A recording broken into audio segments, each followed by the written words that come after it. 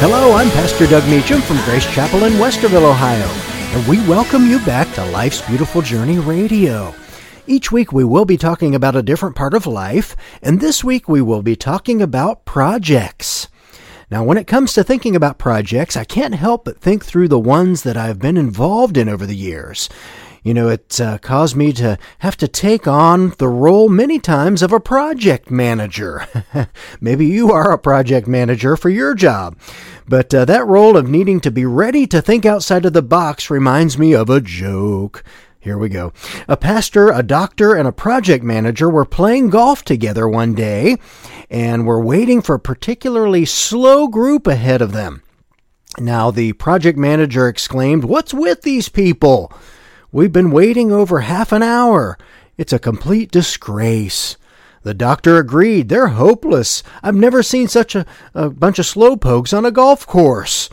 Then the pastor spotted the approaching greenskeeper and asked him what was going on. He said, "What's happening with that group ahead of us? They're surely too slow and cumbersome to be playing, aren't they?" Well, the greenskeeper replied, "Oh, yes, that's a group of firefighters who actually lost their eyesight saving our clubhouse from a fire last year. So we always let them play for free any time." Well, the three golfers felt bad, and they fell silent for a moment, and then the pastor said, "Oh, dear, that's so sad. I'll say a prayer for each and every one of them tonight." And then the doctor said, rather meekly, that's a good thought, and I'll get in touch with an eye doctor and a surgeon who can help them out, a friend of mine, and see if there's anything they can do to help them. And then after pondering the situation for a few seconds, the project manager turned to the greenskeeper and asked, "So why can't they play at night?" Oh boy. Many times our projects overwhelm us and take over our lives, don't they? You know, I can remember as a kid in school working on a class project about the history of the Dead Sea Scrolls. You know, at the time I was struggling to stay focused as the words on the study material started to blend together and my mind started to wander. You know, the project ultimately came together, and I got a good grade for my efforts. But funny enough, though, I would be, I think, really enthralled nowadays by that subject as an adult because, I've actually gone back over some of that material on my own and been doing some reading up on the Dead Sea Scrolls just because it shows and proves the validity of the Bible to many people. Most of the projects I worked on from my teenage years up until just recently, are music projects. Now, one of our earliest ones we worked on was with our band Legacy back in the 80s. And we would go to the recording workshop, which was a recording school down in Chillicothe, Ohio, and go through the process of building our songs into radio-worthy recordings, or at least we thought that was what it was doing. But for those who don't know the steps taken, you typically write and arrange the songs as much as possible before going into the studio to record. And then as you're there, you lay down basic tracks that for us consisted of the drums and the bass guitar, rhythm guitar, and what we called a scratch vocal. And that vocal is just a placeholder and a song guide until the final vocals can be recorded. And like the vocals, you can also go back then to record each instrument separately to assure that you have achieved the best possible performance for each. And then after all of the tracks are recorded, then effects can be added in certain ways that you mix the song, including vocals and putting effects on the vocals and instruments, and you just bring everything to life. And I always enjoyed that process, and I've spent hours in the studio and studios around the country, either performing or just simply observing. And, during my college internship in Nashville, I was able to observe a recording project by the band Soraya.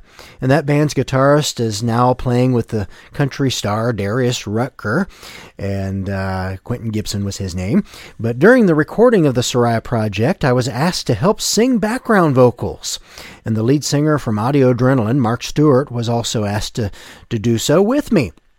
And that was an experience I'll never forget. It was just so fun to be able to be there for all hours through the day there, multiple days, laying down those vocals. And Mark's band, of course, obviously, as you might know, went on to do some great things as they recorded the song Big House and many other hits for Audio Adrenaline. You know, I've also been a part of hundreds of recording projects then with other groups and my own groups over the years. And you can still actually find some of those projects on iTunes. I think there's 4 of them out there. You just search for either Legacy or Blame Lucy or New Method. Those were the bands that I was a part of that we're responsible for that have projects out there on iTunes. You know, as a pastor then, I've also had many projects on my plate.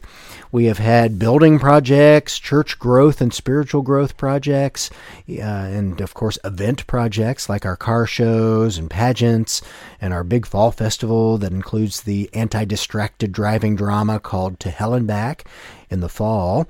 And, you know, they all take a good deal of my time throughout the entire year. But I love every minute of it. You know, personally, our family is now also involved in a retirement project for me and for my wife, Emily, and that's with our cabin rental business in Pigeon Forge, Tennessee. And, you know, it comes with its own challenges, and we've learned a lot along the way, just of what to do and what not to do.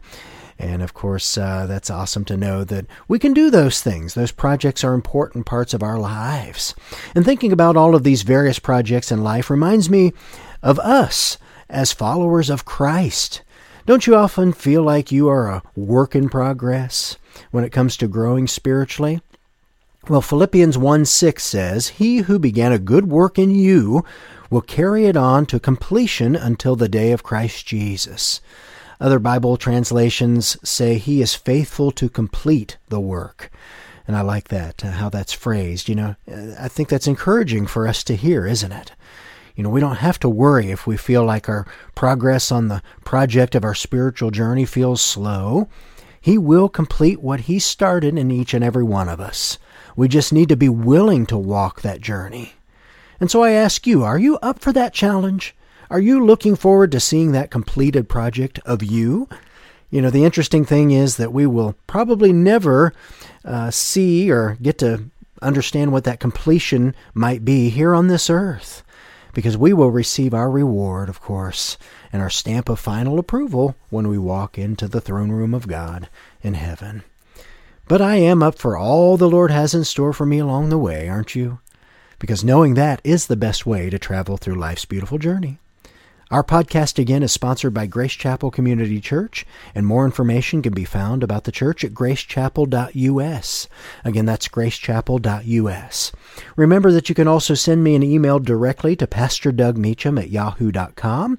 Again, that's Pastor Doug, MEACHAM, at yahoo.com. So won't you join us again next week for Life's Beautiful Journey? Thanks again for joining us, and God bless.